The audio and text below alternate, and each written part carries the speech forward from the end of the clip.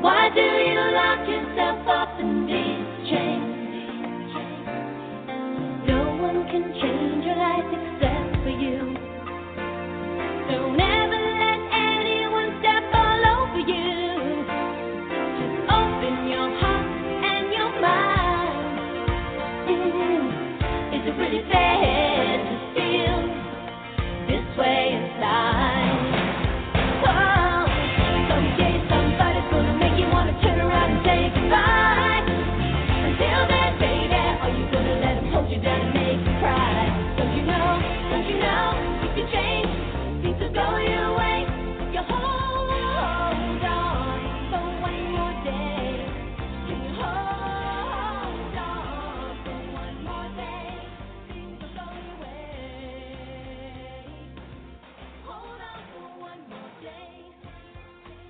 Welcome to OCG Recovery Radio, where we discuss substance abuse treatment and recovery.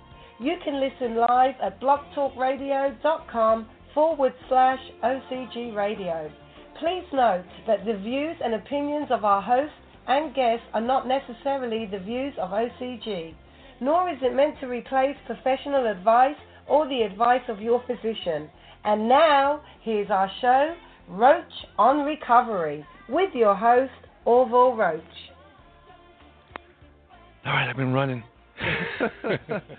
There it is. Yeah, you made a quick run. We're testing the live feed again, huh? Is that what's going on? Yep, because what's been happening the last two times we ran the live feed is shenanigans. Well, computer shenanigans, not human. It would change it to a previous show rather than stream the current show. So the current show would be up, ready to go. Ready to go. And then the second the top of the hour hits, boom, we're flipping. It starts playing the previous show before. Yeah. Wow, that's weird. So I wanted to see it for myself to see what it was doing, and it did actually do it. And then you saw it with your own eyes. Saw it with my own eyes. So we'll have to figure that out another time, but we got it live streaming. Good. Let's hope we don't make any mistakes then. Clean show all the way through. All right.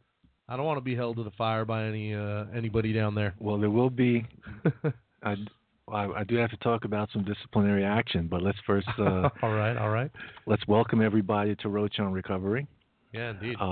This is your host, Orville Roach, along with my producer, co-host, and engineer, Chris Morales, in the house. Do what I can. 646-564-9909 is the number. 646-564-9909 is the number if you want to call and speak to us. If you just want to listen to the show, you can go to our show website. That's blogtalkradio.com/OCG Radio. Again, that's blogtalkradio.com/OCG Radio, and that's where we're streaming from. If you don't, or if you choose to, you can just listen live via the call-in line. If that's your only means, then by all means, make it happen. Make it happen. So, after an investigation into the last show 2 weeks ago on the 10th of May, we had a problem with the intro. The show intro didn't play right off the bat, right? And we were when it did start to play, the sound quality was a little off. Right. So I did some investigation and found out that the reason that the show intro didn't play is because the host, who uses the podcast for other reasons other than the show, took it off of the auto setting to play the intro. Oh, boy. And did not reset it when he programmed the show. It's a good thing the co-host, after 5 seconds, decided, hey, let's just press play and see what happens anyway, because it's not going. Yeah. So we will have to, have some significant disciplinary action. Off the air, of course. For the host for forgetting to reset it back to auto. And who knows? Next show, the host may not be here. Did everyone gets held accountable? Everybody wants to know. Speaking of being held accountable, did the music director keep or lose her job? Right now, that's still being Human Resources is still looking at that. All right. We'll continue under further investigation. Right now, we're on a show-by-show basis. We'll see how the music director does this week. Okay, it's like a probationary period. And her choices and how it fits with our topic and all of those things. We'll see how it goes. All right. Let's You know it.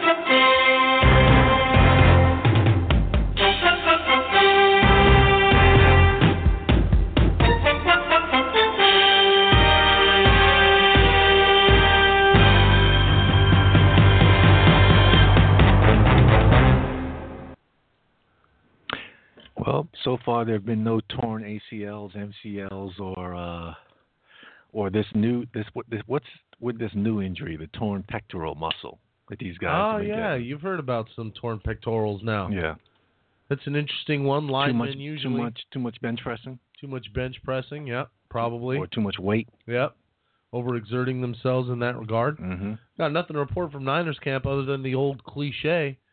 If you got two quarterbacks, you don't got one. You don't got one. and we definitely have two going into training camp, a quarterback competition. You got Blaine Blabbermouth and Colin Pumpernickel. That's it. That is it. Well, OTAs start. OTAs are going right now as we speak. And then training camp usually starts like the last week of July. So they'll have a little 2-month, 6 to 8 week hiatus. And just so for our listeners who don't give a rat's about football, OTAs stand for Organized Team Activities. But they're voluntary, typically. They have to be. With quotations. Yeah, right. They have to be voluntary by the made by the league mandate. But if you don't, it's frowned upon. If you show up, you get the look. If you don't show up, you get the look. Right. Okay. So that's what's going on. Not much. This is the silent time. This is the silent time of the NFL. And are we still sticking to our NBA schedule? We're not going to talk until the finals, or did we say we'll talk when we said we talk when the conference championships hit? Oh, okay. Which is now. All right. I'll let you do some speaking. Well, the New York Knicks are not in it. Far from it. Far from it. But there is Knicks news, right? Didn't Phil Jackson was in talks with somebody to Jeff Hornacek.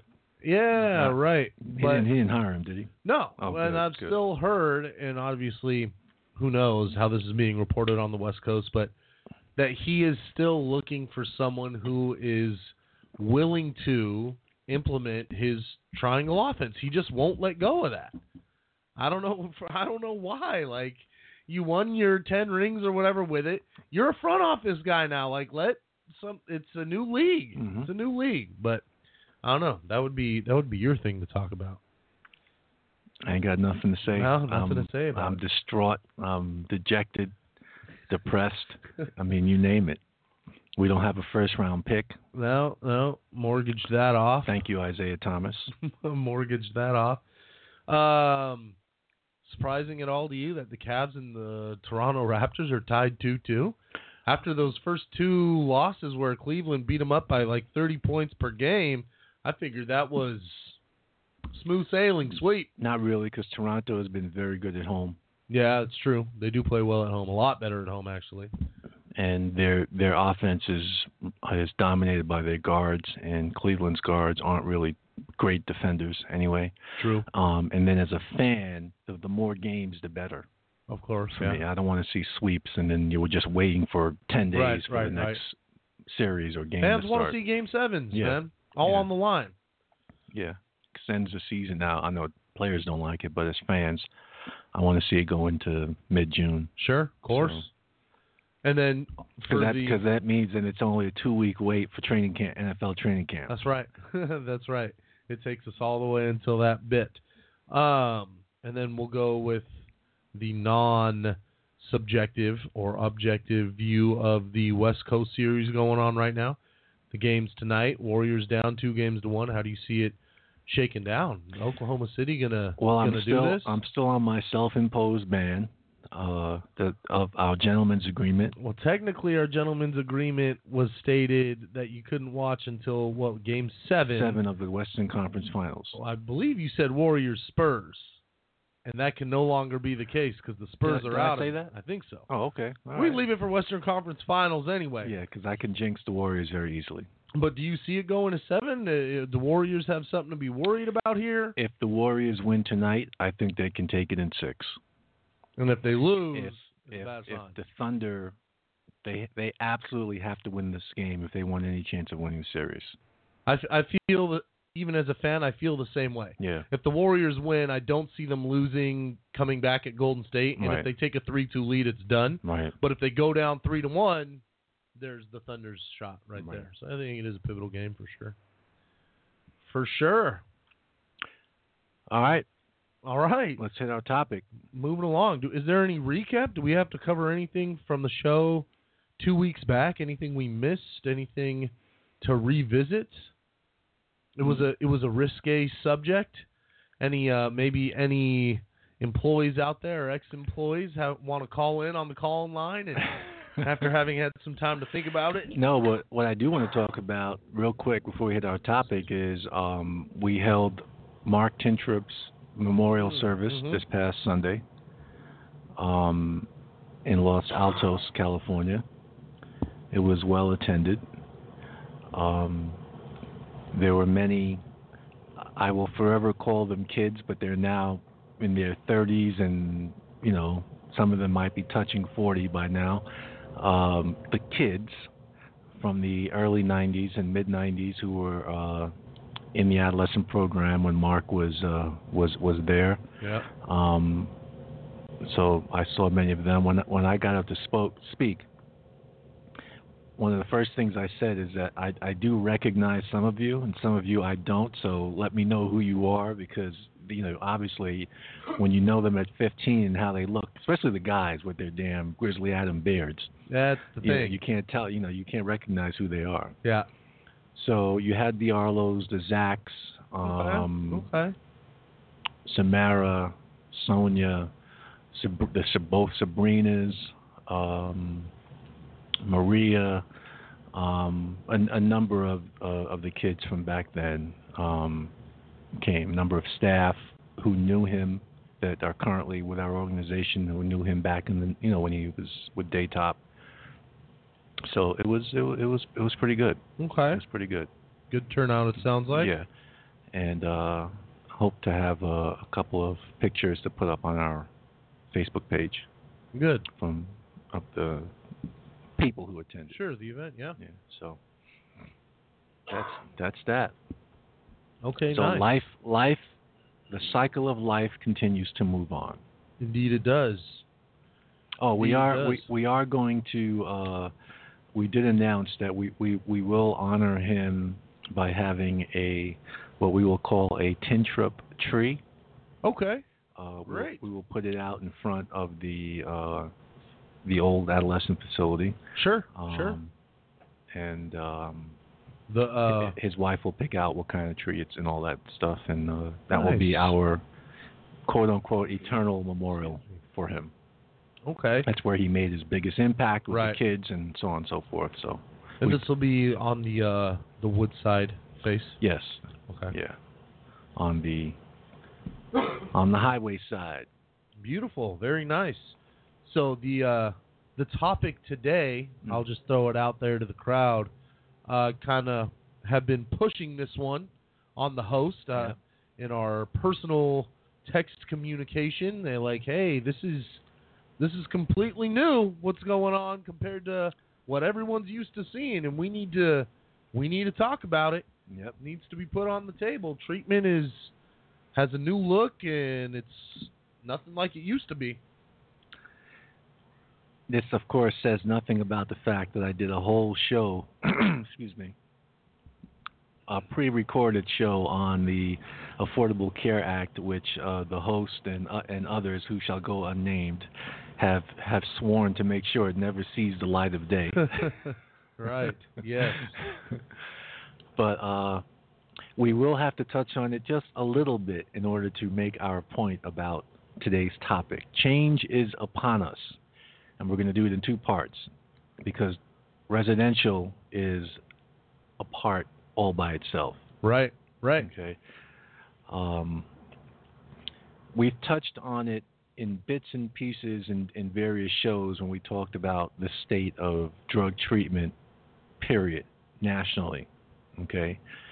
And the impact that, everyone's familiar with the term Obamacare, so we'll use that. Not out of any disrespect, it's just common. That's how it's known. Right. But what wasn't known or discussed or widely known in the treatment world is what impact, if any, that was going to have on drug treatment. Right. Well, lo and behold, little did we know, buried in the 2,900 pages, yeah, right, was the option for the states to take more Medicaid money and use that money for drug treatment in the states. And of course, with making that decision, when the old saying, he who has the goal makes the rules, right? So if you take the federal money, you're going to have to go by the federal rules. So right. California, of course, being the largest state, which would get the largest amount of money, decided that they were going to take the Medicaid money and totally revamp their whole system of care of how they were providing drug treatment. They applied for a waiver, along with, I think, New York applied, Illinois applied, Texas applied, the large states. The bigger states, applied for a waiver, federal waiver, not to get too deep in the weeds. It's called an IMD exclusion, because all of the Medicaid rules were written back in the 1950s and 1960s. And it prevented traditional alcohol and drug treatment programs from using Medicaid funds for residential. Okay. All right. And outpatient only. Outpatient only. Yeah. Right. So with these states now wanting to do these pilots of revamping their substance abuse treatment systems, seeing how it'll go, and basically changing them into what is really a managed care system. And offering the full continuum of care, including detox, withdrawal management, and recovery residence, and then traditional residential outpatient day treatment, all that stuff. Yeah. The sticking point with the states was that, well, if you have more than 16 beds, you weren't allowed to use the Medicaid money. And so they kept pushing the feds, and the feds finally relented on that 16-bed limit. And became known as a federal waiver. Yeah. Okay. So California got the waiver first last year. Once the waiver was approved, then California has 58 counties. Unlike, using the example, New York, which has counties, but the way things are funded in New York, it's the state to the city. You know what I'm saying? Yeah. To maybe some of the larger counties upstate, but it's just funded differently. Here, the money comes to the state and it goes out to 58 counties. If you can imagine that? Yeah. It's like having 58 brothers and sisters. Yeah, there's not much pie left. Right. Once the counties take their administrative cut off the top. Their first slice. Right. The one with the most whipped cream. Not a lot left for the providers. But be that as it may. Yes. So with them getting approved first, then each county that was going to participate, our co-host is battling what are you battling? Just call it a cough, huh? Oh, okay, battling a cough. Common cold cough. I need to take him to Jamaica and get him injected with some Jamaican immune real cells. Immune system. I'm working the halls strong right now, the cherry halls. My mother get a hold of you and pump you up with some spices and some ginger, some garlic, country herbs. Country remedies. I don't mean the herb. I mean the herbs. Yeah, that's right. Okay, but anyway. So once the federal waiver got approved, the counties then had to develop their plans. So you got 58 different plans in the state of California. Yeah. So we only care about our county, San Mateo County. And fortunately or not, San Mateo County is the first county to get its plan approved by the feds and the state.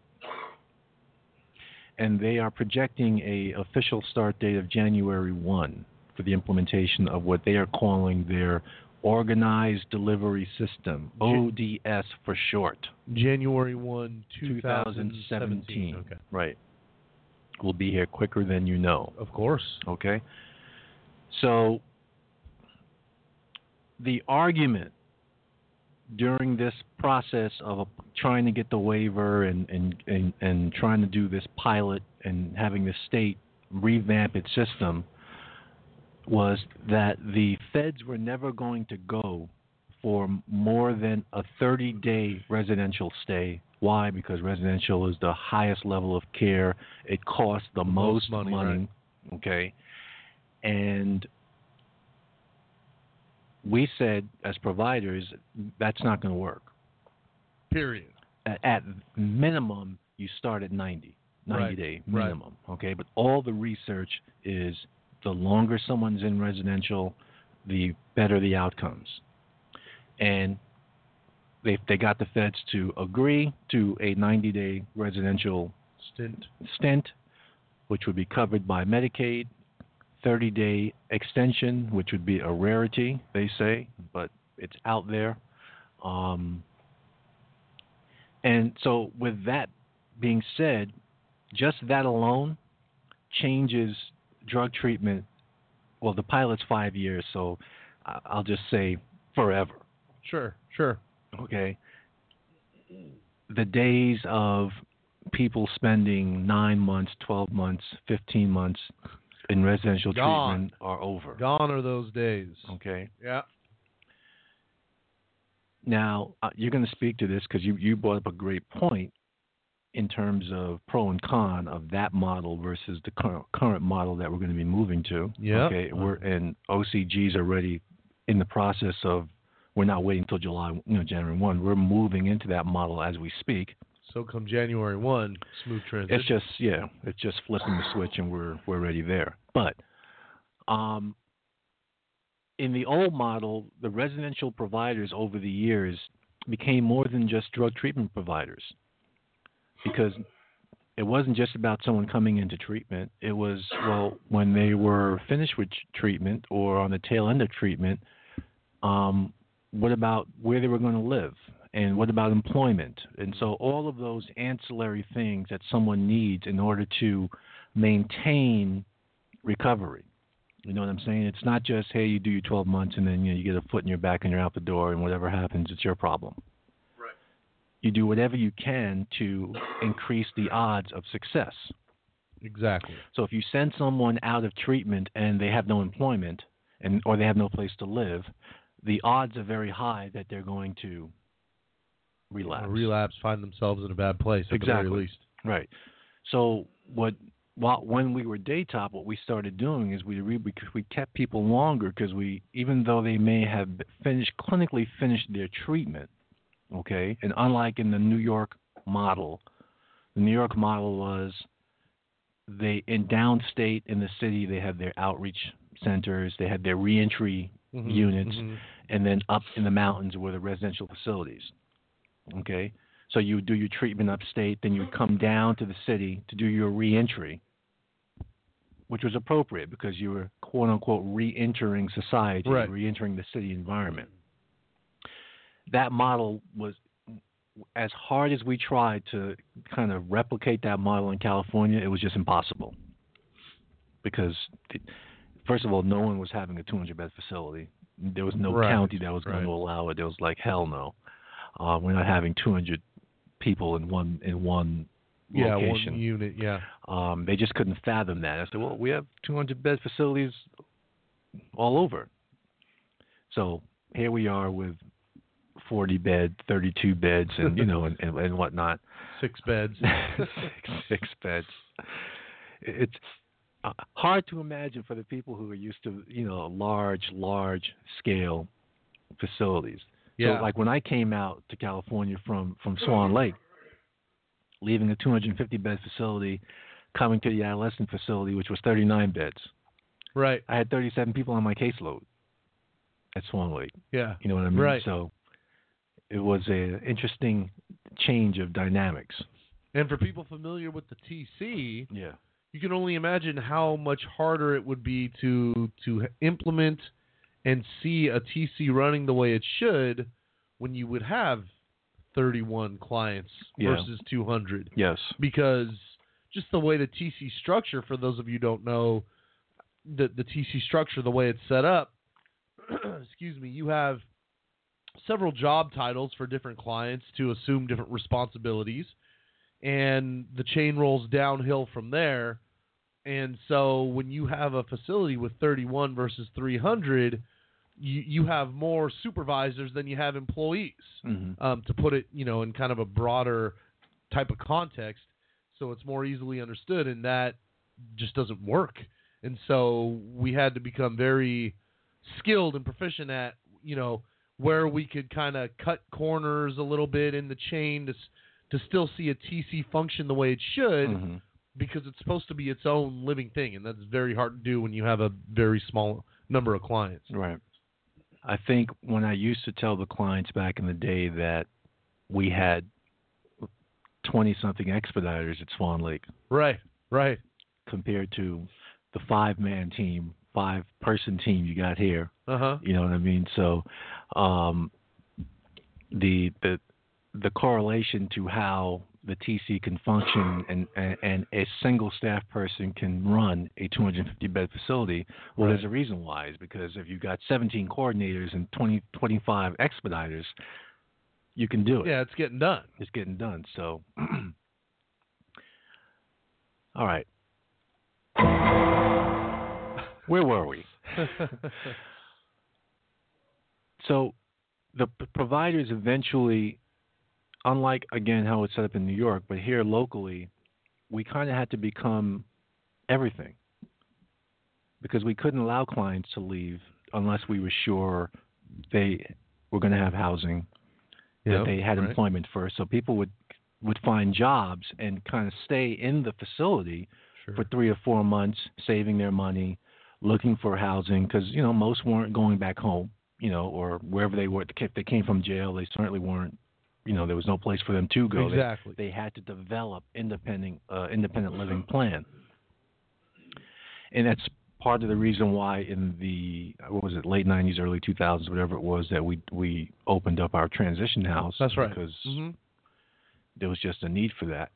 16-month stay, treatment quote unquote, treatment may have ended like at month 11, but then you have 3 months of working, saving your money.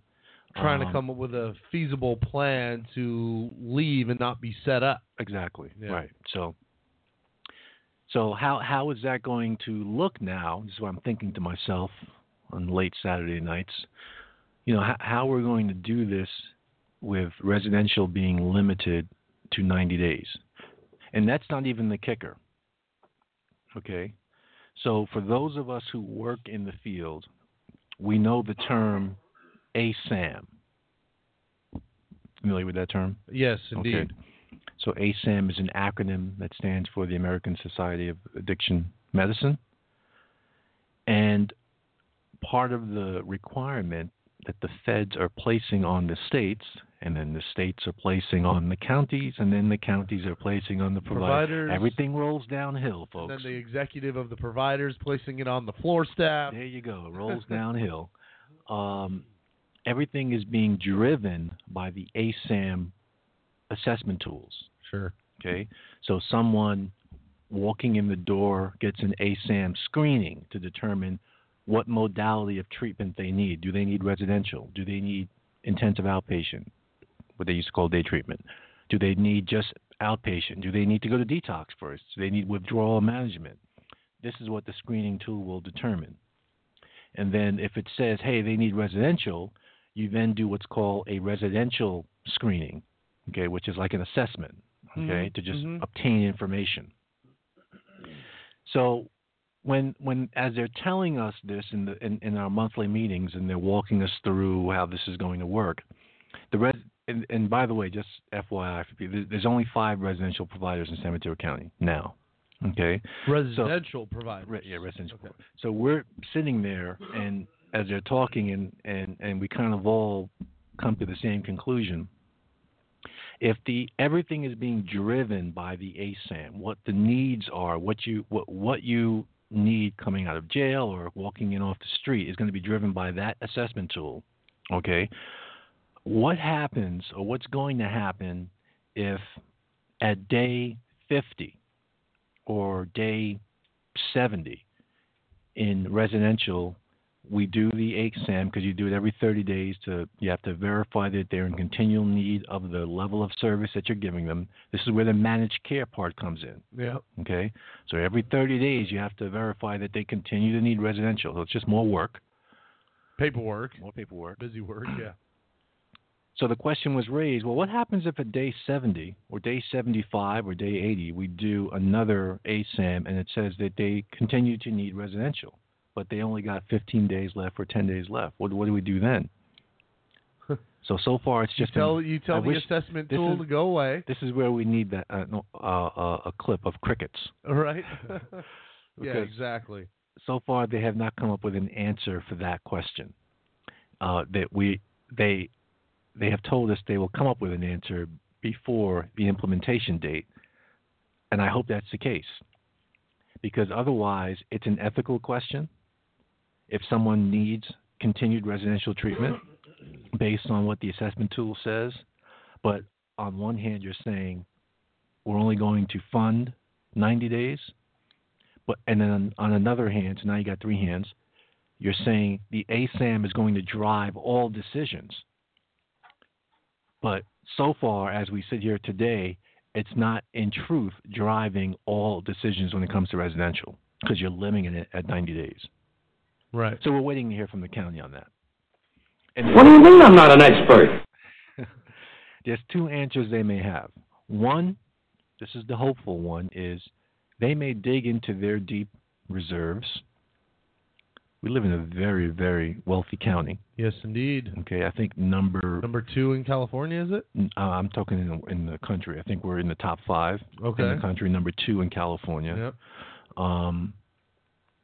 So maybe they will decide that if there is an assessed need for a continued and extended stay in residential, that the county will, out of their funds, since Medicaid says nope, we're cutting you off at 90, that they will kick in their dollars.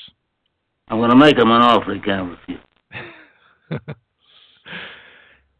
I do not know if they will say that. They're very fiscally conservative in this county.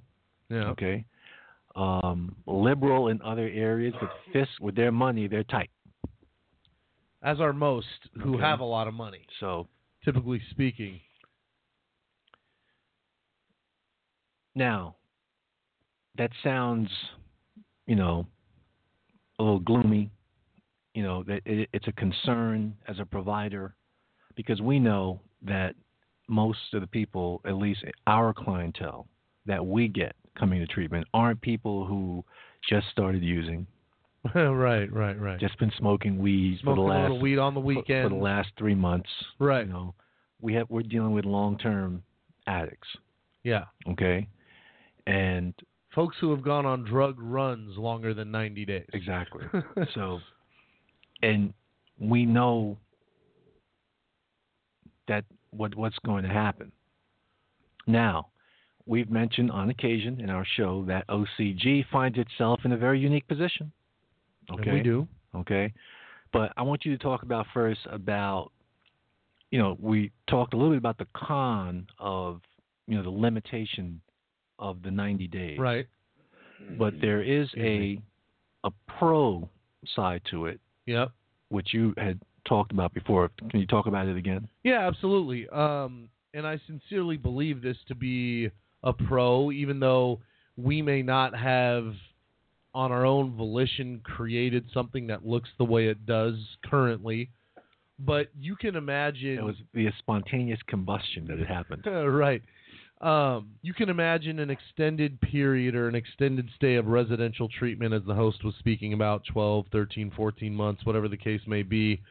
There is a reason why the county words it this way, and it is the way it is, when you move from residential treatment to your outpatient treatment with a residential component, it's considered a step down in care, right? And so that is actually going to be felt in the method of delivering treatment contingent upon the facility you're in. Residential is going to feel more intense as far as treatment is concerned than outpatient with a recovery residence component because the step down in care dictates that to be so. And so back in the day, what you had was a very extreme, intense, emotionally challenging program for 9, 10, 11, 12 months. And for those who were fortunate enough and strong enough to complete that program in its entirety, they would have a ceremony at the end of their residential treatment. Mm-hmm. They would be awarded a diploma. It was made a big deal because it was a big deal. And you're free to go now. You're sent on your way. Mm-hmm. And so you're going from one very sheltered and structured environment in a way to the real world without any kind of stepping down, without any kind of middle ground. And that transition was just as extreme as the transition from being out there and using drugs to being sent into a residential program where you're kind of hit smack in the face.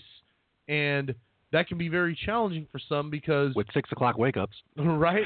and that can be very challenging for some because now you're in the real world and you have to now adjust to the changing climate, so to speak. You have to adjust from the 100-degree heat to the freezing cold just like that. Well, what this kind of system and the politics that have taken place has created is an environment where you're going to begin in that extreme residential component, that very intense residential environment for your first, like the host said, 90 days and sometimes 120, if it can be justified. And then you're not just going home after that. You'll be stepped down into a program where you're going to be attending outpatient groups, but there's still going to be a residential component where you can come and sleep at night, and there's going to be meals provided, and perhaps you'll get in a job search, and you have time to look for what your next step is going to be. Is it going to be school? Am I going to be working full-time? How much am I going to be able to save? And so you're going to go through this kind of middle step for X amount of months until maybe you're ready to make a third and final step, with which our program happens to offer as well, in a transitional living. And so just imagine, I guess, the slope of the line, if you will, the steepness of the curve. You're not going, from the top of the mountain and then a straight fall off. You're going down the mountain gradually. There's a middle ground where you can practice other skills, and I think the host can speak more to this, but sometimes some clients, even though the ASAM is what it is and stated you're ready to be moved down into care, and those clients may not actually be ready, might suffer a relapse while they're out there on job search or while they're out there taking themselves to their medical appointments, and then be stepped back up into care. I'm not sure, and like I said, the host is the expert on this, the politics behind that, but that has happened where we have had clients step down into the outpatient and recovery residence portion of their treatment who weren't quite ready, as a result suffered a relapse, and then had to be moved back up into treatment, which is better than supposing that client had gone through 9 to 12 months and wasn't ready, and then but now the relapse has happened on the street, not while they're still coming home into a program, which can lead to worse things. And then after the middle step is complete, if they want the recovery, the outpatient or the SLE type thing at the very end of the road, which is available. And so I believe that that's the biggest pro or benefit to this type of system, is that we are slowly transitioning back into freedom with tests along the way, each way, where if you fail some of those tests, you have a very good safety net still to fall back on versus being at home or on the street when it happens. It's more of a smooth transition from one type of environment to another versus all your time spent in one mode and then right out into the other. Right. And I think that's the biggest benefit that it can provide. Granted, that we can do it as well as we can as an organization and be on the same page and do it smoothly, and it takes practice because it's new. It's kind of new to everybody. So Fascinating. all that for that, huh? Yep.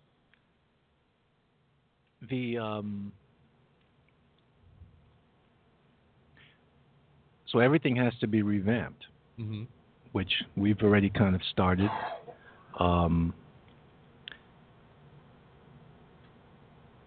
The residential, the two facets that make up residential treatment, the clinical services and then the therapeutic community services, are being kind of separated out. This is another significant change. Say that again? The two facets that make up residential treatment, at least for OCG. Yeah. You have the clinical services, right? Okay, which you might call the treatment services, sure, and then the therapeutic community services, right? Okay. Okay. So the treatment services are the groups and the individual counseling and all of that stuff, and then the therapeutic community services are, the bookings and still some of the morning meetings and the evening wrap-up. Some of the behavioral modification stuff. And the traditional TC groups and counter group and things of that nature, okay? Behavioral interventions, behavioral change, addressing attitudes and things of that nature. That's the TC. Right. So... lazy and non-caring. I hate that expression. That's why I had to drop it. I like creativity. I don't want to hear that.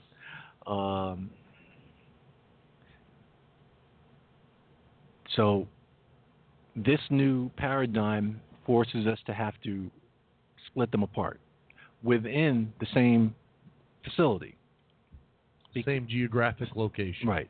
Because they are funding them separately. They're carving them out, saying Medicaid is only going to pay for treatment, and this will be responsible for everything else. And for us, everything else is the TC. Right. And so what that forces us to do is we have to basically restructure our program. Right. Okay. We have to track progress separately. Now, we used to have one phase sheet, there's two. for your progress through residential, and now we have to have two separate phase sheets, one for the clinical side, one for the TC side, etc.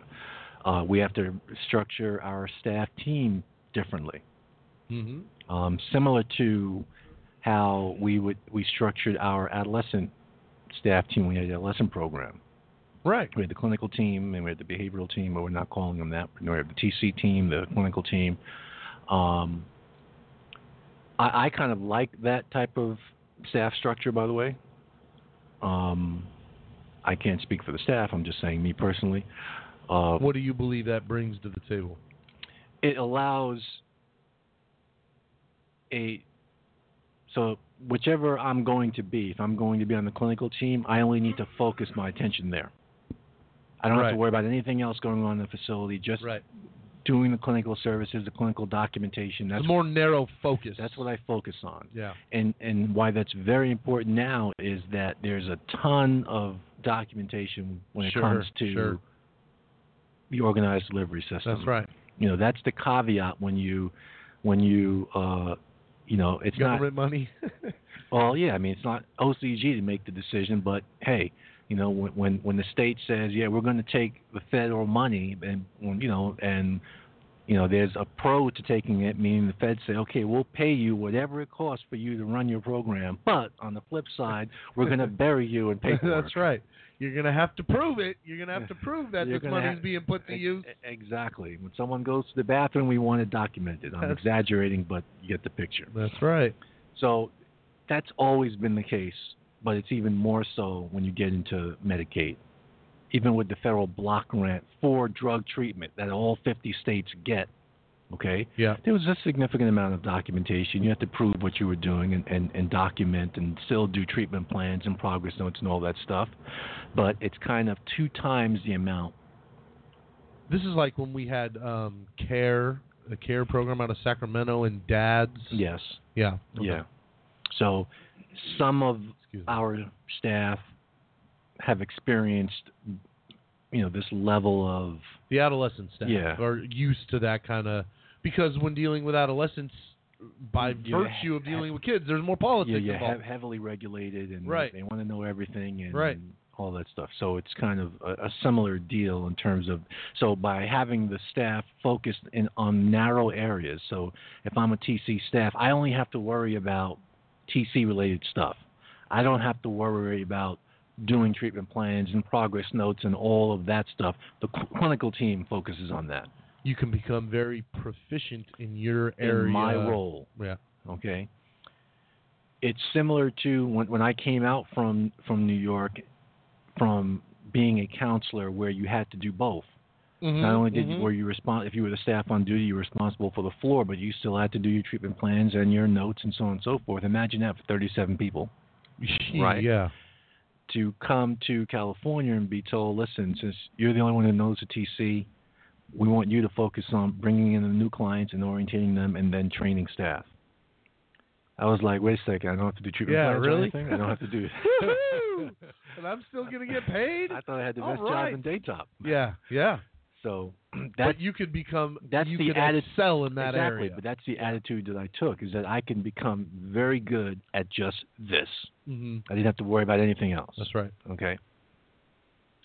So it's my hope that that's the attitude others adopt, but be that as it may, we're going down that road anyway. Adopt it or not. You're coming or you're not coming. So residential is going to just look different. It's going to feel different, and it's also, and this is more on the selfish side as a provider of services, as a counselor.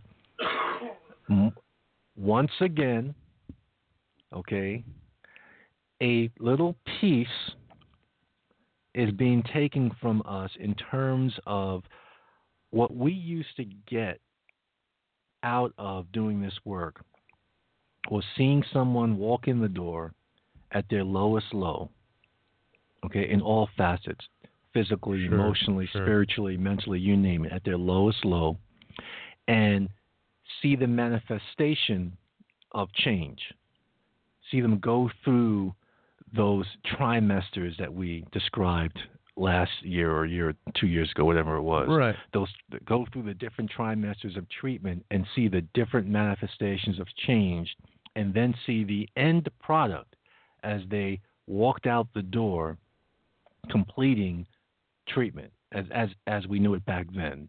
Just the residential phase of treatment. And as treatment shrank down and got shorter and shorter in terms of the residential, as a counselor, you no longer got to experience that. Mm-hmm. You got relegated to now foundation laying. Right. So if you think of building a house, you got your plumbers, your electricians, and your mason guys, and and the guys who do the concrete. So you're literally just building the skeleton. Yeah, right. We're the foundation layers.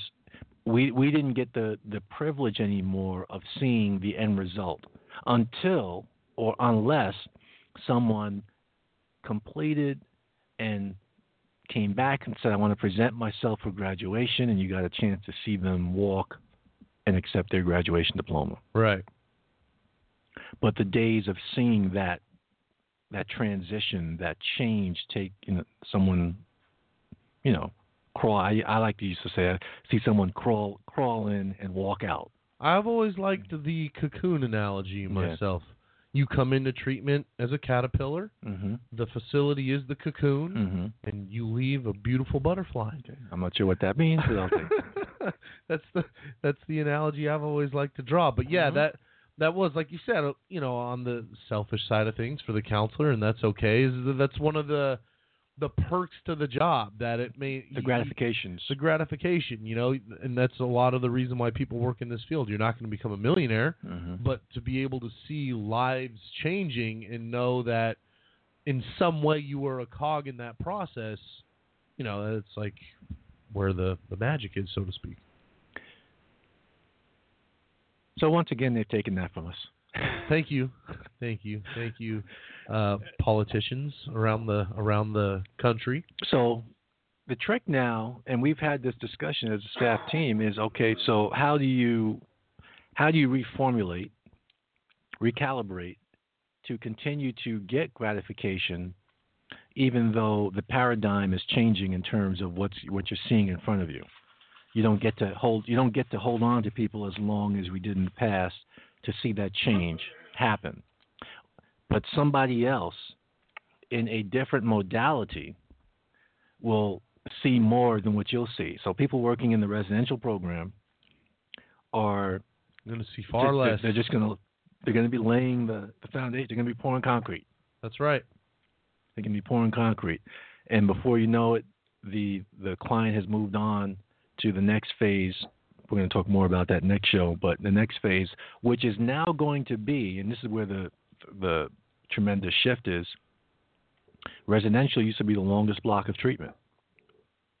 Right. Okay. Right. It's now going to become the shortest block of treatment, unless San Mateo County digs deep. But theoretically, it's going to become the shortest block, and the other modalities, the different the middle steps, the different outpatient modalities are going to become the core, the chunk, the core chunk. We're different, but let's pretend we're not. Let's say you're just storefront, because most outpatient is just storefront. Right. I think about it now I'm thinking about it from a provider's perspective. Wow. So, and let me preface my comments with this: there are 90-day programs out there that existed long before this. Plenty. Okay. The majority. We were like the exception to the rule. Right. Okay. You need long-term treatment. Okay, that's got to be Daytop or now OCG. Yeah. Because they're the only ones that do long-term treatment. Everybody else is 30 days, 60 days, 90 days, and that's it. So maybe it's only us that has to adapt. I mean, like Project 90, they've only done 90 days. That's what they do, right? Okay. I'm not sure about Hope House and Women's Recovery. Yeah, WRA. I think they were long term as well. I think they might have gone up to 6 months or so. So, there is one good thing in there. You talked about if there's a, if someone gets stepped down in care, and that language is appropriate, step down instead of fall off the cliff, like back in the day. Right. That we do have the allowance one time within the 12-month period to step somebody back up. For a residential intervention. Now, is that allowance, even though the one time in a year, is that for an additional 90 or just 30? It can go 30, it can be 60, or up to 90. Okay. Once in a year. But once in the 12-month period. For that client. Yeah. Yeah, okay. So it's going to be different. And like with anything, in this field, the old timers, had a rough go of it. Have definitely.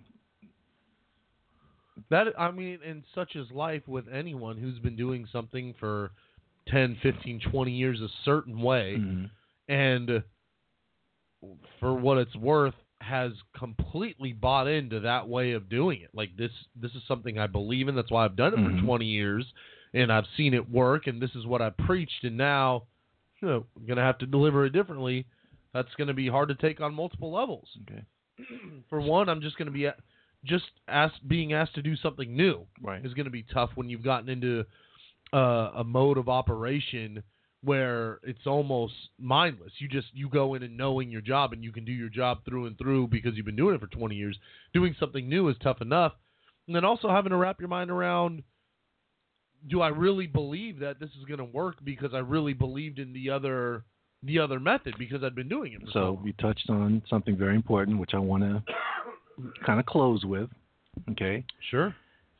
So it comes down to the question, professionally, do we as professionals think this new model, the organized delivery system, is going to be successful in the best interest of the clients and improve the outcomes for providers?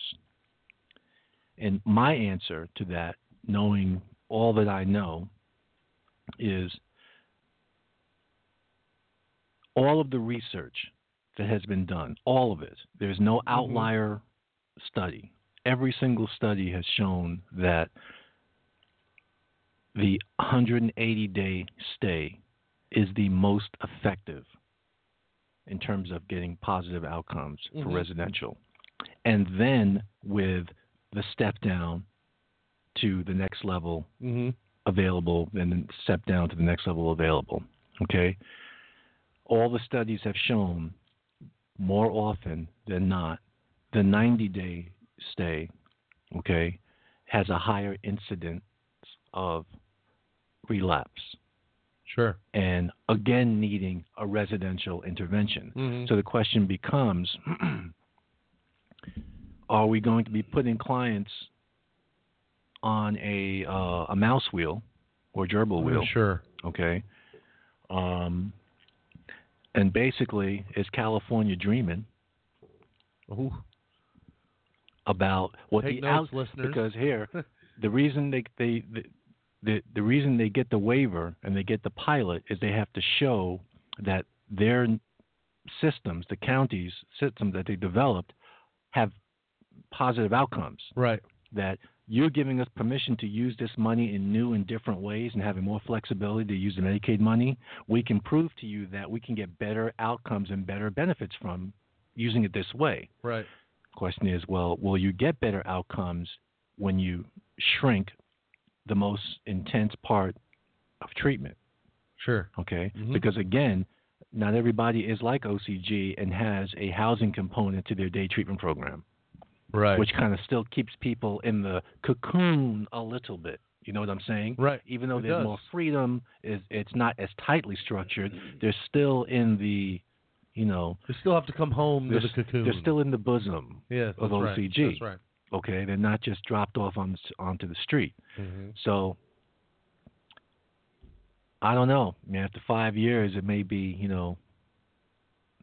they may not get the results that they are expecting, or that they may have projected.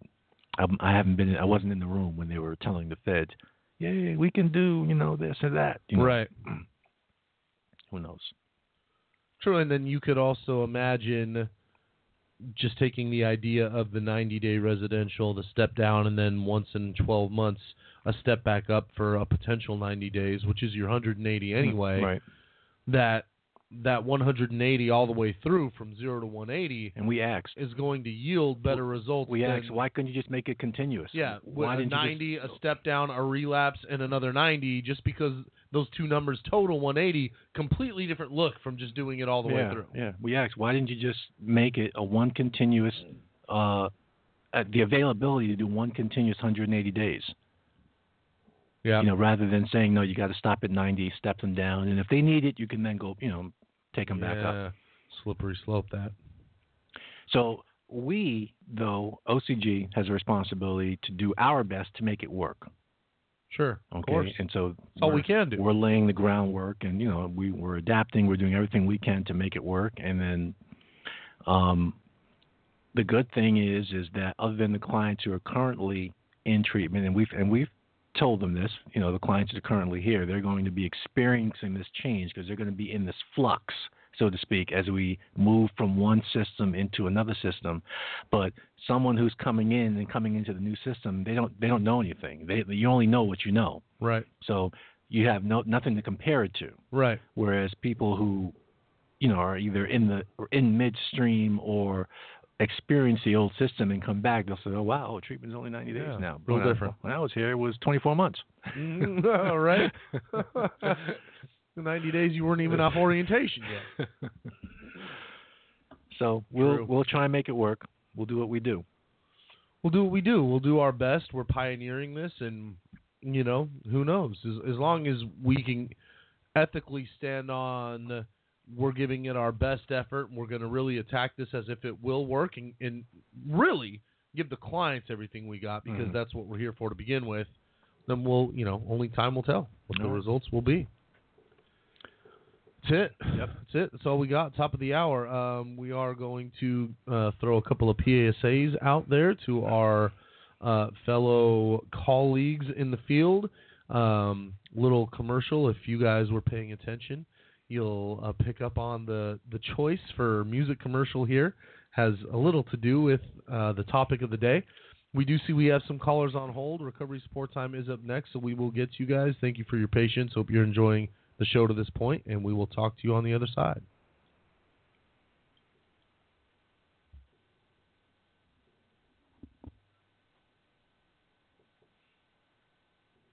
The Children's Health Council in Palo Alto has been serving children, youth, and teens in San Mateo and Santa Clara counties, as well as the greater San Francisco Bay Area, for over 60 years. The goal of the agency is to remove barriers to learning, regardless of language, location, learning style, or ability to pay. At CHC, we specialize in ADHD, learning differences, anxiety and depression, and autism through our center, 2 schools, and community clinic. No matter how big or small the issue is, just call us, and we'll help you navigate your child's journey together. Visit our website at www.chconline.org or call us at area code 650-688-3625. Again, that's area code 650-688-3625. At CHC, we're here for you. En CHC, estamos aquí para usted.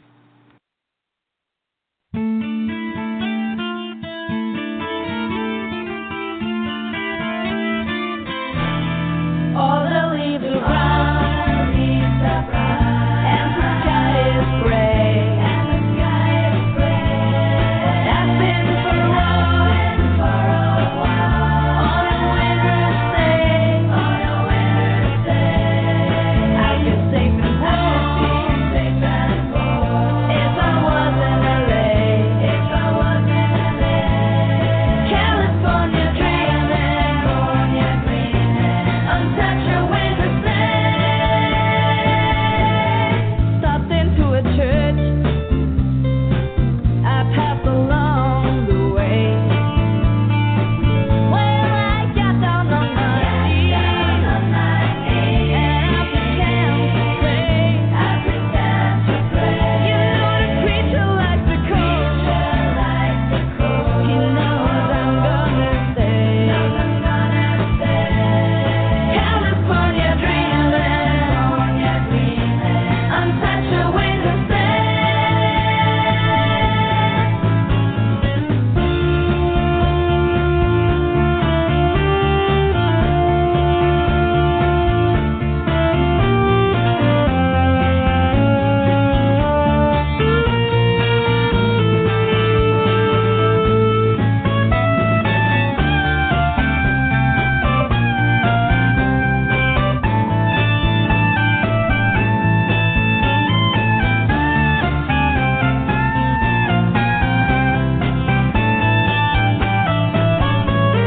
All the leaves are brown, and the sky is gray,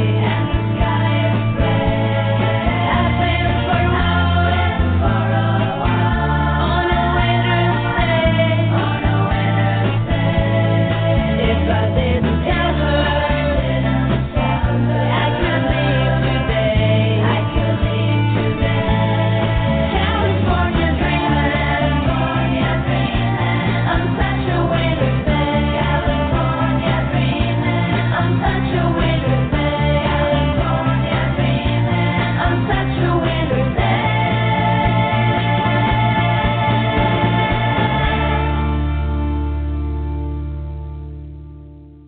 The Latino Commission Drug and Alcohol Treatment Services in South San Francisco was organized and incorporated in early 1991 and going on 22 years of providing services to our community. The Latino Commission, also known as TLC, would like to offer our services to those struggling with a substance use disorder. We have residential facilities for men, women, mothers and children, outpatient programs, transitional and SLE homes to assist and promote a successful recovery for individuals. We at the Latino Commission provide educational services on self-esteem, assertiveness, life management, coping skills, anger management, limits and boundaries, and other various subjects. The Latino Commission, restoring people holistically in an environment of love and understanding that represents our culture, improving quality of life. Coming up next is OCG Radio's Recovery Support Time, where our host provides support and guidance for your recovery-related questions and issues. Recovery Support Time, where it's our time to help you.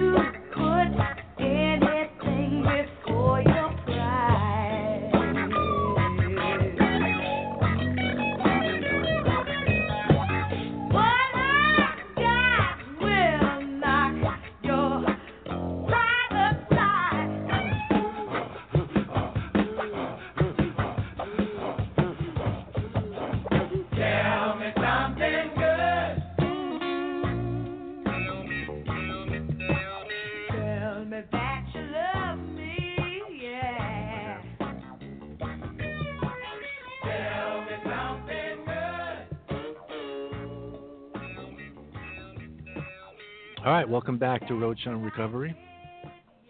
I see we're going to have to conduct another investigation.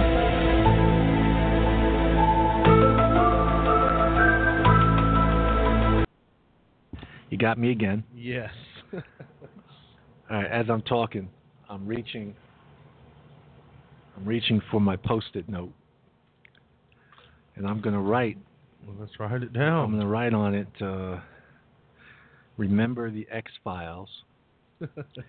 Because every show he gets me. Yes, that is the ultimate plan for sure. In my position, one of the highlights of the show for me. Just wait till you start talking in that second half, and then hit you with that sound clip. What I was about to say was that we'll have to launch another investigation. We're not sure who. Well, is it the engineer that we have to look at in terms of the delay of the first song? The delay of the first the clip? Commercial break? Who's the engineer, by the way?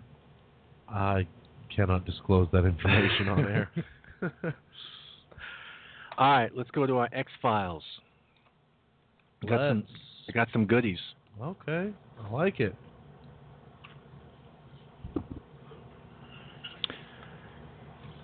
Adrian from San Mateo. What is the most deadly drug to kick? That's a great question.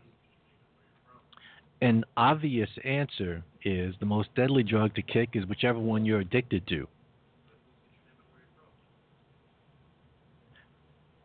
Pharmacologically, I believe, there's the difference between deadly, so the way the question's asked, what's the most deadly versus what's the hardest one. To me, the hardest drug to kick is by far nicotine.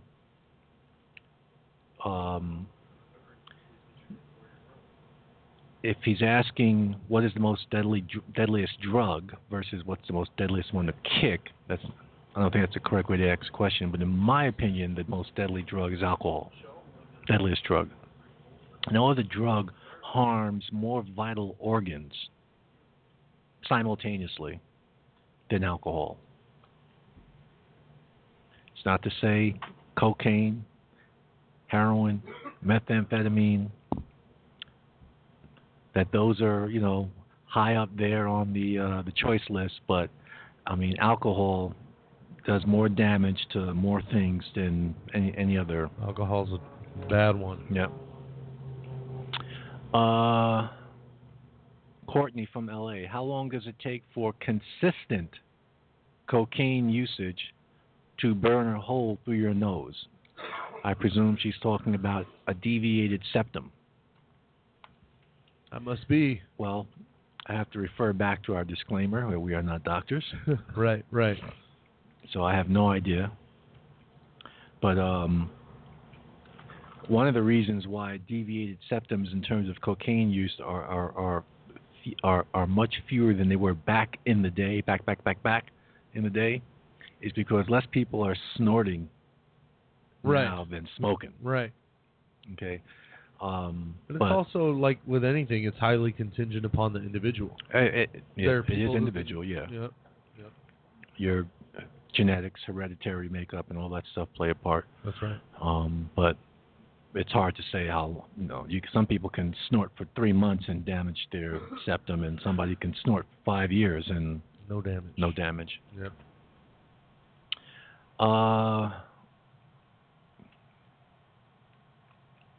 I like this question because it speaks to this next question. It speaks to something that I try and just ram home to clients all the time in terms of preparation.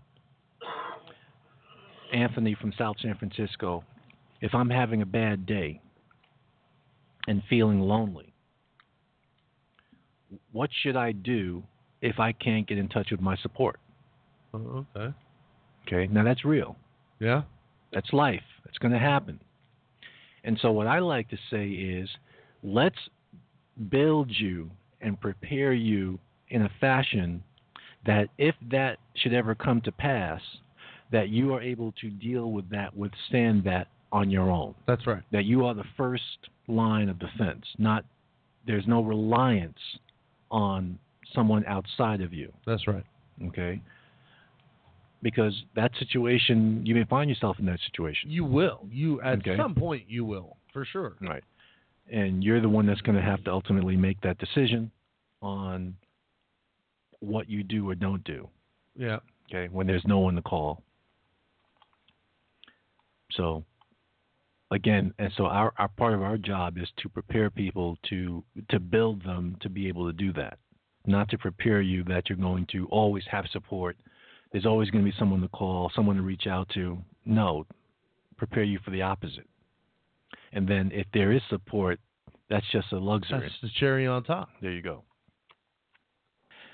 Laura from Santa Rosa wants to know, how do I set healthy boundaries with a parent still in their addiction? Great question. Love it. That is a good question. And it's also difficult because no matter what age you are, okay, your parent's always your parent. Right. Okay. Even if they're doing the wrong thing, they're still your parent. Okay. But how do you set your boundaries? And by the way, that even applies. It just take it out of the scope of a parent, being in their addiction. Just as a normal person growing up and maturing and becoming an adult, okay, and manifesting a different relationship with your parents. You're married, you have children, okay. The relationship is supposed to change. You are now a parent, and you now have to parent your child, and you have to sometimes put the stiff arm out there, right, to keep the grandparents at bay, keep the mother and father and their opinions and their unsolicited advice at bay. So it doesn't just apply to the negative. Sure. You know what I mean? So, but in terms of how she's asking it, what do we always say about boundaries? We always say part is not defining what the boundaries are, where they need to be set. The hard part is the enforcement. The action. Yeah. Enforcing the boundary. We can talk all day and all night about what it is that must be done. It's actually doing it. Right. So when the parent steps over that line, speaking to it, calling them on it, giving them the stiff arm, that's a figurative expression, by the way, and keeping that space that you want, literally and figuratively, verbally, emotionally, mentally, psychologically, all of that space that you want maintained, you have to enforce it. Mm-hmm. And if the parent's an addict, for sure they're going to try and step into your, cross your boundary lines. Right. For some reason or another. So that's a great question, and that's an ongoing struggle for people in recovery. Absolutely. Naming, defining, and then enforcing their boundaries. Yeah. All right, who do we got, sir, on the phone? Who's been holding the longest? Oh, I think we've got a gentleman, Ian, from South San Francisco that's been waiting for quite some time. Hello, Ian. Welcome to the show. Good evening, gentlemen. Good evening. So, my question is, I've heard quite a bit, and I've done a bit of research with regard to what appears to be a rather controversial treatment here within the United States, but has shown at least some effectiveness when used as a treatment in other countries. The treatment that I'm referring to is called ibogaine. It's derived from the African iboga plant. And I'm just, like I said, I've done some research here on it being an effective treatment option for those suffering from long-term chemical dependency. I'm just curious, is there any, for one, what do you know about it, and is there any plans to allow the use of this treatment as a tool in the U.S. To end the cycle of addiction? How old are you, Ian?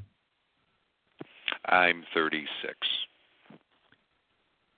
Do you remember the sitcom from the 1960s called Hogan's Heroes? Yes, I'm aware of it. Do you Good remember show. the character Sergeant Schultz? Indeed, I do. Remember his favorite saying?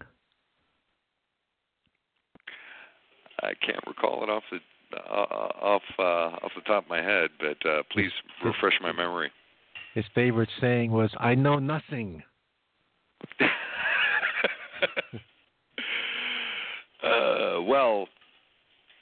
I do actually have a few other questions. Well, let me just finish the answer on that one. So I'm not familiar with that. What I can tell you is where most of the focus is right now in terms of medications or other drugs that they can use to help addicts right now is focused on opiates and alcohol. Sure. And then secondarily, they're going to move into the other drugs, cocaine, methamphetamine, et cetera. But a lot of stuff coming into play, coming into usage now, having to do with opiate addiction and alcoholism. Right. Well, that's a pretty good segue into my next question, which is really more or less about the thoughts about big pharma in the role of the business of addiction. Go ahead. Yeah, I just would like to kind of understand your guys' thoughts from the perspective of effectiveness of big pharma's role in helping people with long-term chemical dependency, kick the habit. Well, here we are in 2016.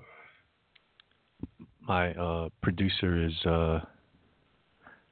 You okay there? Appalled by the question. Oh. No, just dying of a cough attack over here, but a valid question, actually, very valid question. So here we are, 2016, and I can tell you where the market should be flooded. It should be easy access. You should be able to go to Walgreens and CVS and wherever else and pick up like they have patches over the, that you can get over the counter for nicotine. You should be able to go and get certain things from the pharmacist to help deal with reducing addiction, chemical dependency. Well, how are we in 2016 and there hasn't been development of that, study of that to the point where it's so readily available? But where we are now is that it's creeping and crawling into the marketplace. Well, everything Okay, so you just trace it back to its roots, and it's the five that the dirty 5-letter word, MONEY. Understood. I mean, do you personally feel that addiction fits the scientific definition of a disease? I do now, because when alcoholism was the first one that was defined as a disease, because when they studied it and they saw the changes in the brain, and that really allowed them to make that statement. They couldn't make that statement, back in the day with other drugs. Now they can. They are now able to see the changes in the brain when someone is using, and how the brain changes depending on how long someone uses, and then what happens when they stop. That's what's being studied now, because one of the questions that are coming up from people today is, hey, I've used methamphetamine for 5 years. What's the impact going to be on me? Am I going to be able to, biochemically recover from that? Or is there going to be a long-lasting impact? So they're studying that. But like I said, creeping, crawling, and all the other slow walking things, ultimately, the old saying, there's no money in the cure. Made famous by Chris Rock. Understood. Yeah, I mean, who benefits? Makes sense to me. Now, from a behavioral perspective, okay. Do you? I know that there are several methodologies and modalities to helping people from, obviously thoughts and behaviors that ultimately kind of lead them towards a path of addiction. And I'm just curious how you might feel, or do you feel that treatment options such as AA, NA, i.e. the 12 steps, in a way maybe ignores or avoids the importance of taking personal responsibility for choices in your life. And if you feel that, focusing on taking personal responsibility is more important than observance of a higher power.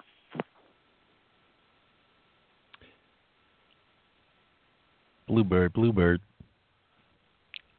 He doesn't know what that means. So that's a very controversial question, which we are not going to shy away from the answer. There are many people, okay, who have achieved, let me phrase it this way.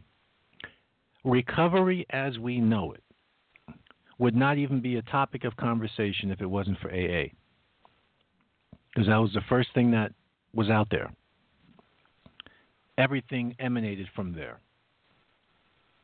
But to speak to your question, today there are many, many, many people who find recovery through AA, and there are many, many people who are turned off by the 12-step because of its focus on the religious aspect. The position I take, I'm not going to speak for the host, co-host, he can answer for himself, is I don't care which one you choose, whichever one works. Mm-hmm. Whatever works for you, I'll take. You understand what I'm saying? Yeah, I mean, that makes sense to me. Whatever works for you, right? Whatever leads you to the path of being able to make better decisions. I mean, what I've found in my experience is, people that, have stayed sober utilizing the 12 steps. Right. I've known people that have been successful with it. I've known people that have been non-successful with it. Yep. But I think the common thread between the two has been taking personal responsibility for themselves, their life's choices, and owning their own happiness. Right. And whether or not that's achieved through AA or not, I think is truly up to the individual. But, it's that first step of, relinquishing, so to speak. I can't recite it verbatim, but relinquishing your control to that of a higher power when really in my observance, people who have been successful with AA had power. Here's They another took way to look initiative. at it. Here's They took another way the to look power. at it. Here's another way to look at it, Ian. You're correct. In essence, people who succeed in their recovery experience through the 12-step mechanism, that's their primary mechanism, even though on paper, when you look at the 12 steps and it talks about surrendering and so on and so on and so forth, ultimately, you still have to do the work.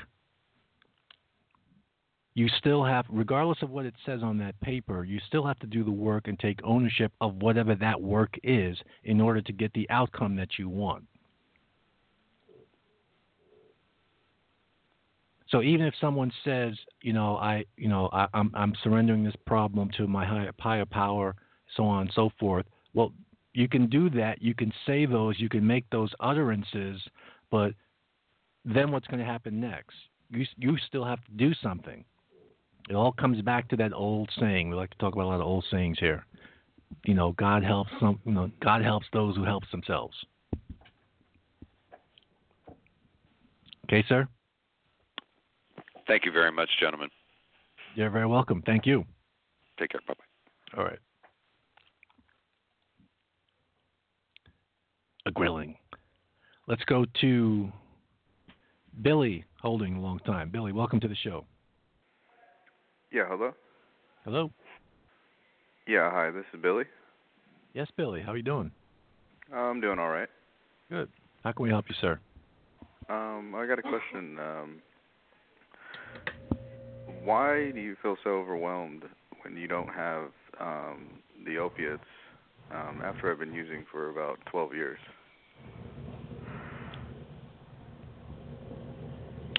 Can you define what you mean when you say overwhelmed?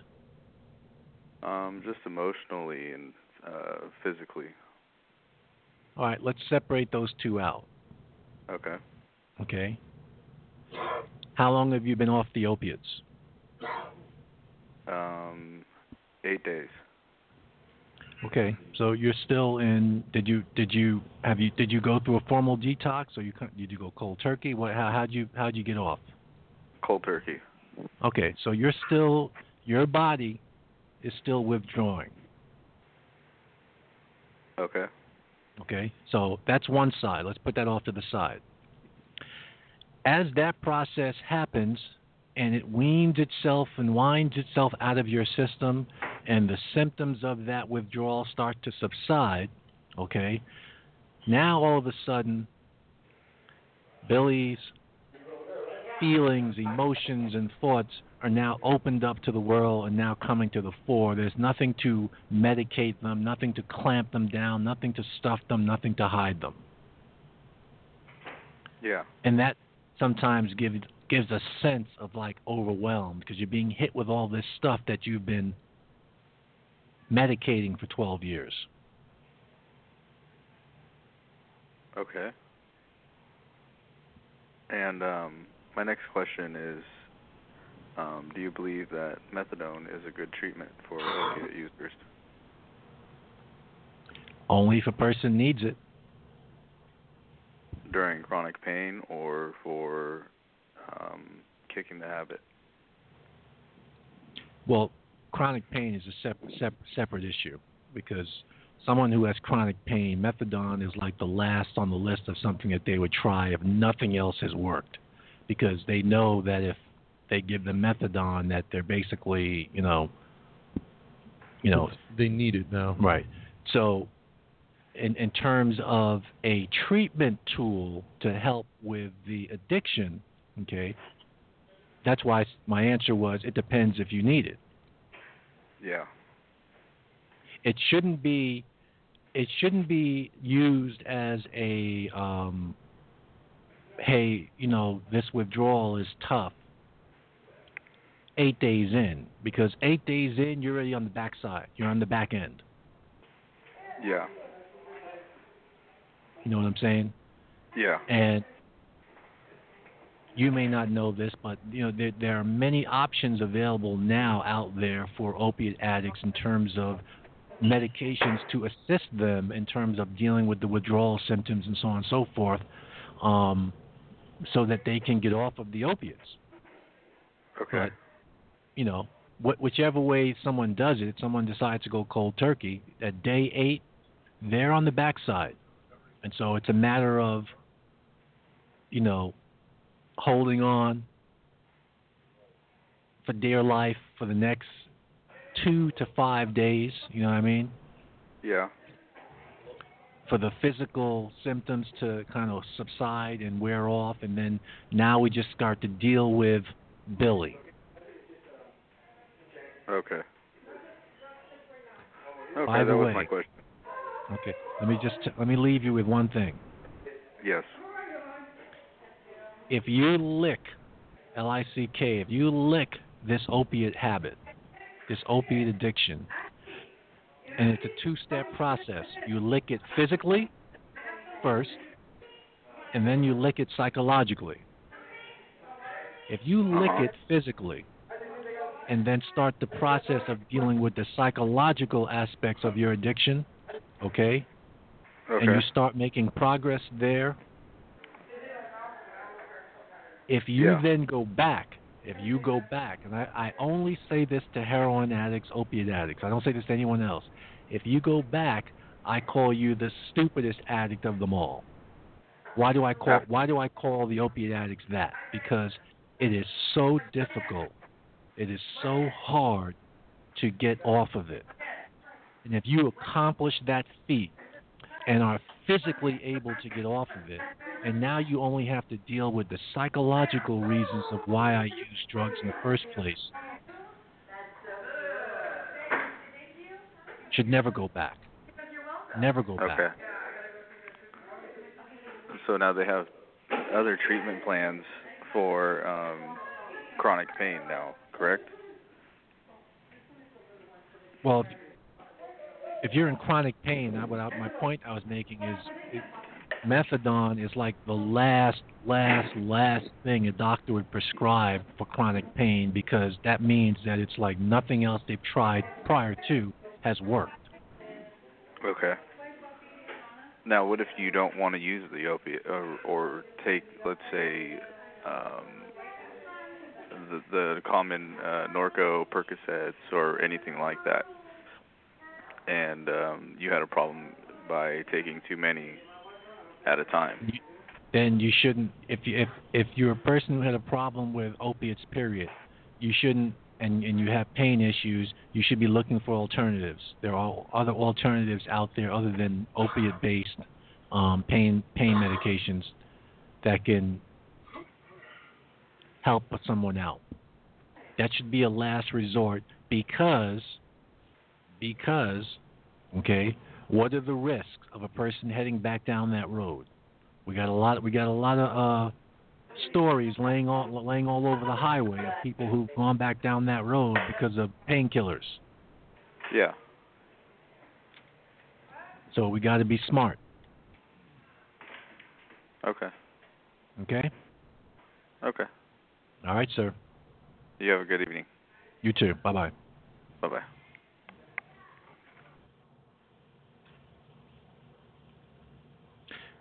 So we've touched on that. Do you need you want me to throw you a cough drop? No, I'm just about to unwrap another one. I'm on my 4th.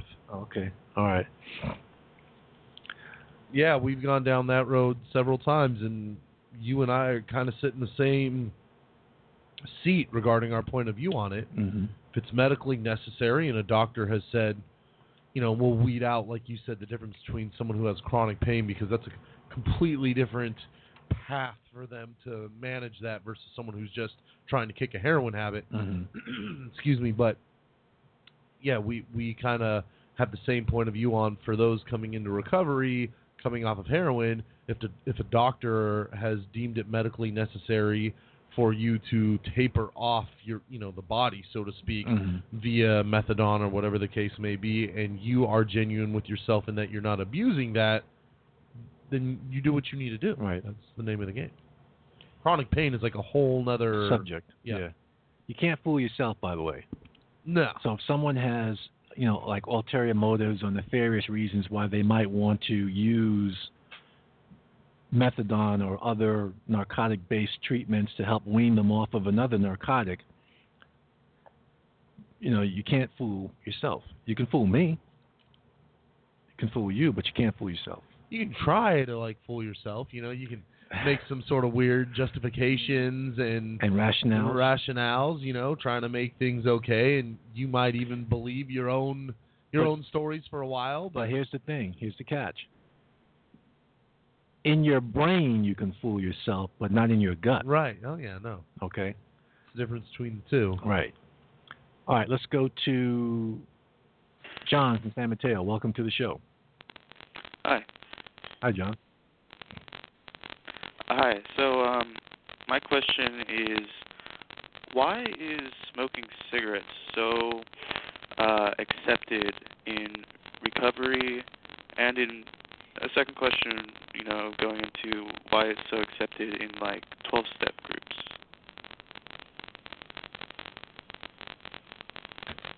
Well,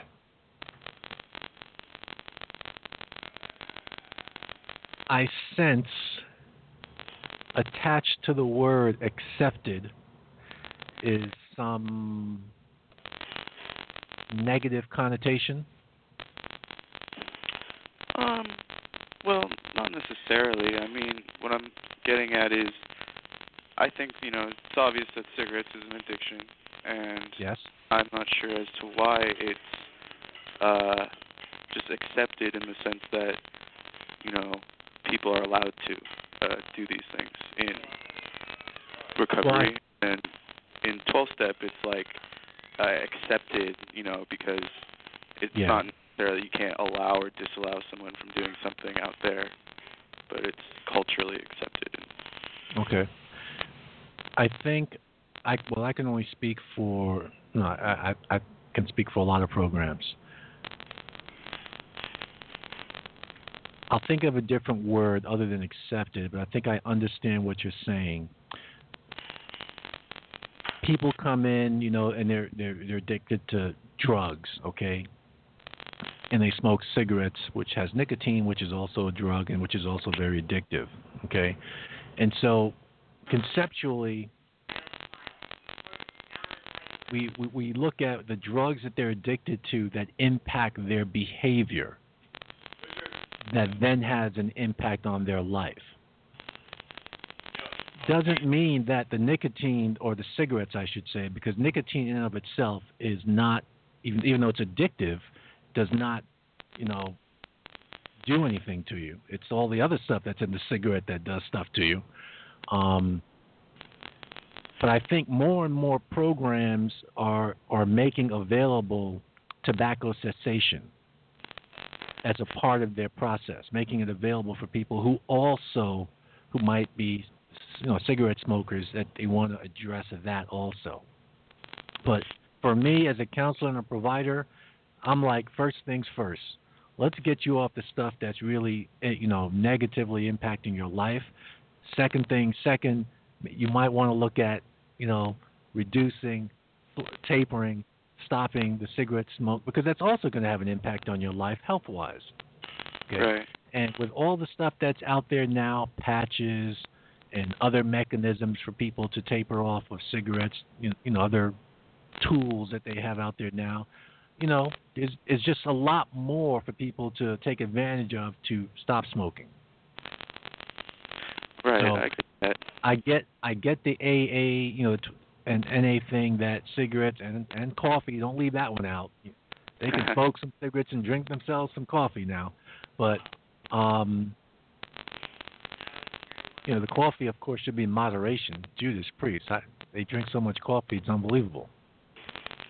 How did they go to sleep with so much caffeine in their system? I'm talking to the producer. I would have no idea, but yes, coffee night and day just seems to be kind of like the caller said, a part of the culture. Yeah. It just kind of goes hand in hand. I've never smoked cigarettes, so it's, but I have mandated people to quit. Back in the day when those kind of mandates were allowed, you could just walk through the program and say, you're no longer a smoker. But it's a new day. We have to cajole people and teach them why it's in their best interest to reduce their cigarette smoking and eventually eliminate their cigarette smoking. But walking in the door if someone smokes cigarettes, first things first. I want to get you off that heroin. I want to get you off that cocaine. I want to get you off that methamphetamine. I want to get you off that alcohol. That's what I want to do. Yeah, I understand that. And I guess it's like, being in recovery is about getting healthy. Yes. And, it seems counterintuitive to allow people to smoke while you're trying to get them healthy. But I understand what you're saying about Are you a current or former smoker? So for me, I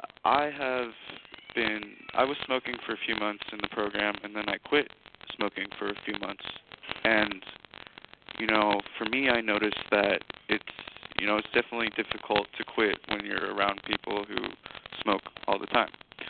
And that is the general social activity, right? But, Wait a minute, John. We have to challenge you on that. I look at it very differently. To me, it's no different than the challenge of being out in society and you're in your recovery experience and you find yourself in a group of people who are either drinking or smoking, marijuana or doing whatever. And how does that impact what you want to do or what you choose to do? If you don't want to smoke cigarettes, being stuck in an elevator with 15 people smoking Camels should not impact your decision on whether or not you're going to smoke cigarettes or not.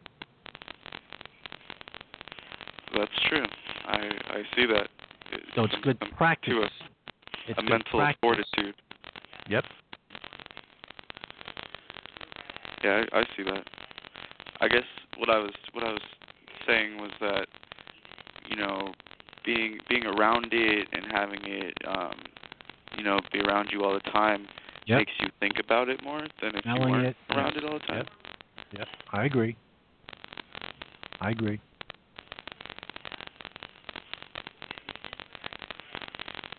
But it still offers an opportunity to practice and simulate something that you may experience during your recovery process when you're out in the world. Yeah, I do see it actually that way sometimes. But I liked your statement when you said recovery is about getting healthy. Mm-hmm. That is a very true statement, and that's healthy in all facets. So I agree 100% with that. Yes. Okay, sir. All right, thank you. Thank you. Bye-bye. Bye. So, Mr. Producer, when are you going to kick your 3-pack-a-day habit? All right. Holy smokes. Cigarettes, that is the thing, and you see it, for those of you out there either in the field or who've ever walked into a meeting, in the programs, residential, outpatient, all the same, you've got that coffee pot on, keeping it hot 24/7, and cigarettes in the staff office passing them out left and right. I mean, you go ahead and you take away coffee and cigarettes for a day and you want to see some feelings. But that's kind of, I think the caller made a great point.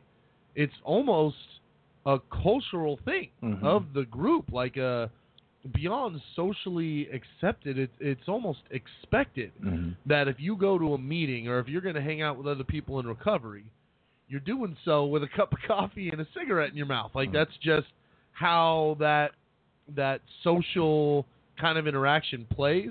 And I can feel his point. And to your point with the elevator, and this is all very true. If you don't want to do something, you're just not going to do it. But in residential programs specifically, the time to bond, the kind of break from the monotony of the structure, when you get a break between groups or before or after meals, all your peers and the whole social environment is centering and taking place around a cigarette outside. And so it does add to the challenge, your point being taken into consideration that if you don't want to do it, you're just not going to do it. But that environment that's created where this is the time for you to have some normalcy, a social escape, just a conversation with people you're in treatment with. Mm-hmm.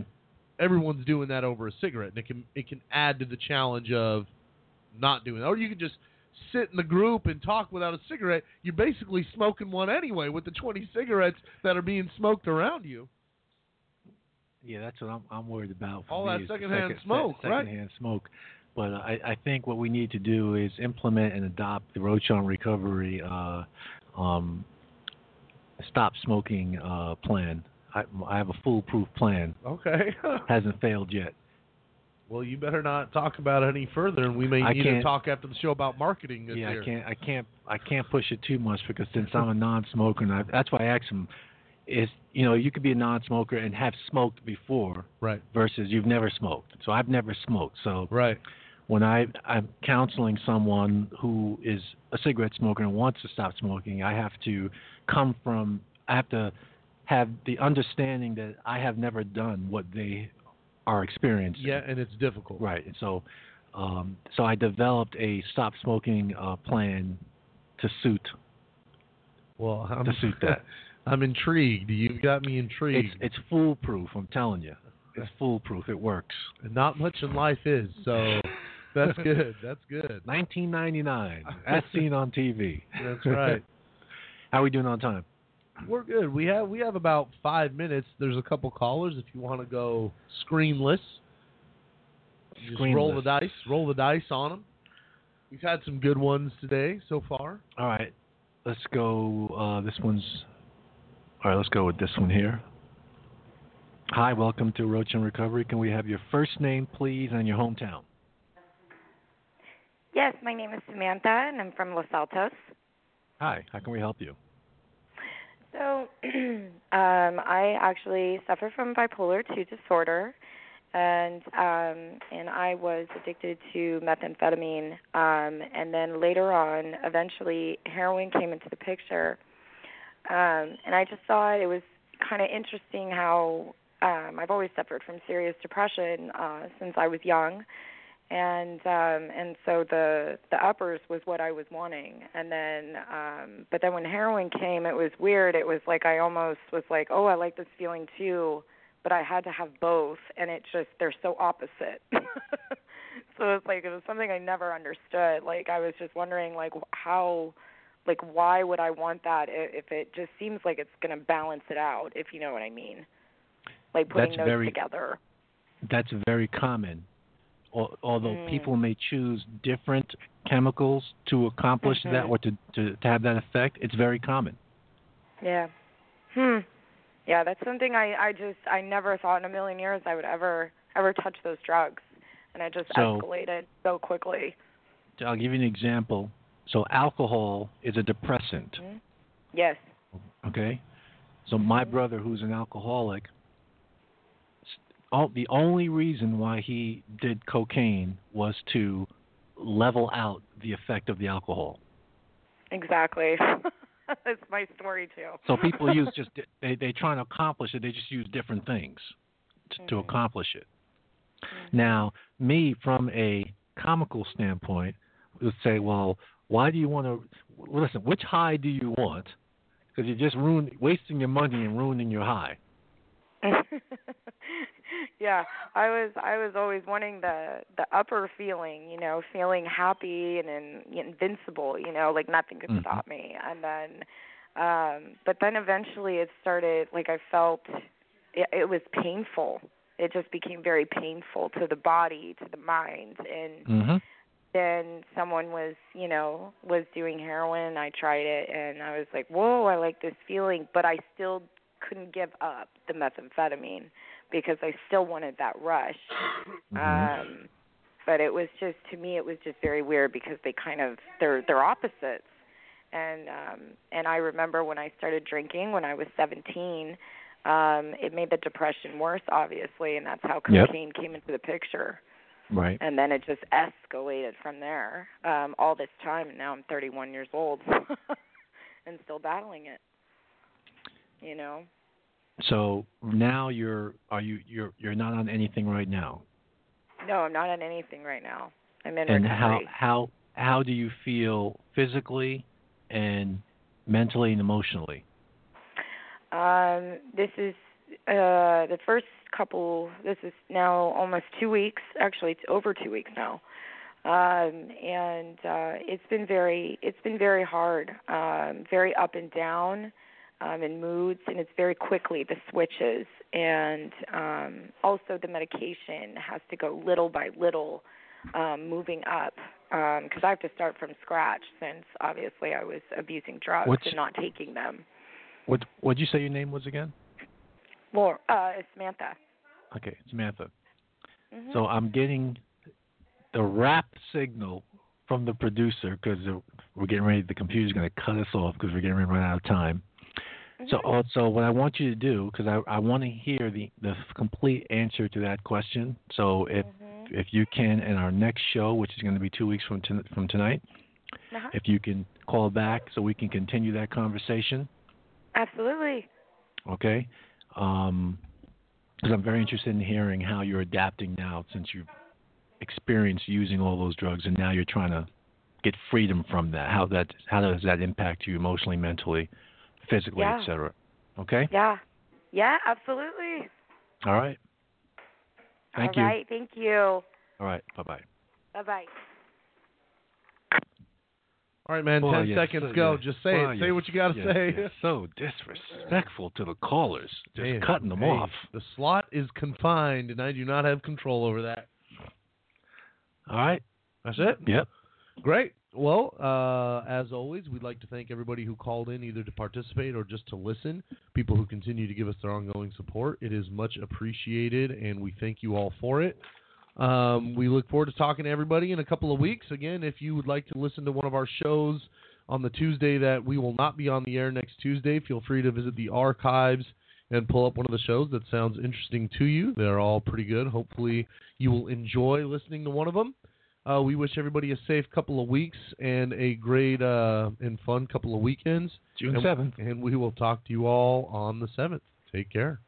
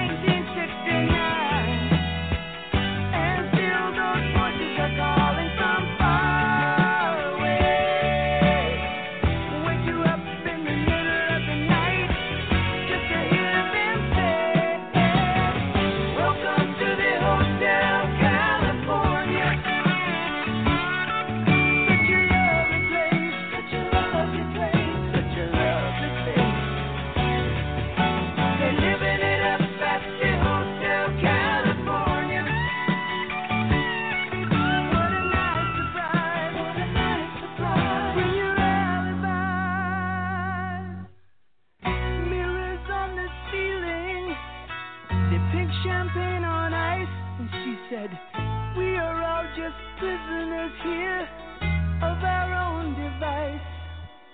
And in the master's chambers, they gathered for the feast.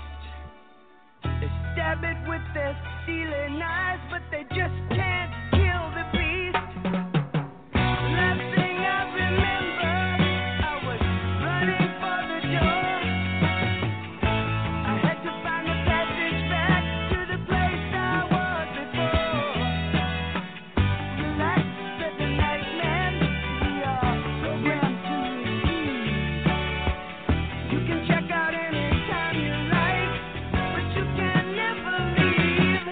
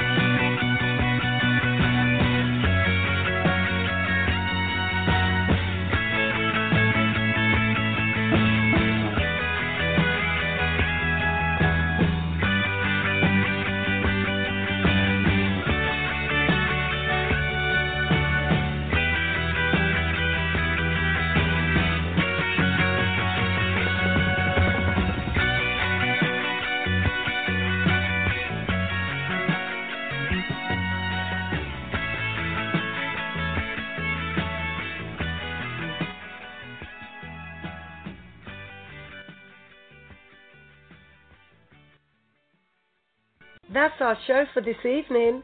Thank you for listening. Be sure to listen to our next broadcast Tuesday at 4 p.m. Pacific Standard Time on blogtalkradio.com/OCG Radio. Like us, friend us, and follow us on Facebook at facebook.com/OCGWorkCA and on Twitter at OCGWorkCA.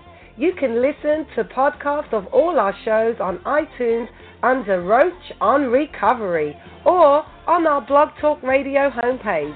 This has been a presentation of OCG Recovery Radio. You wanna turn around and say goodbye.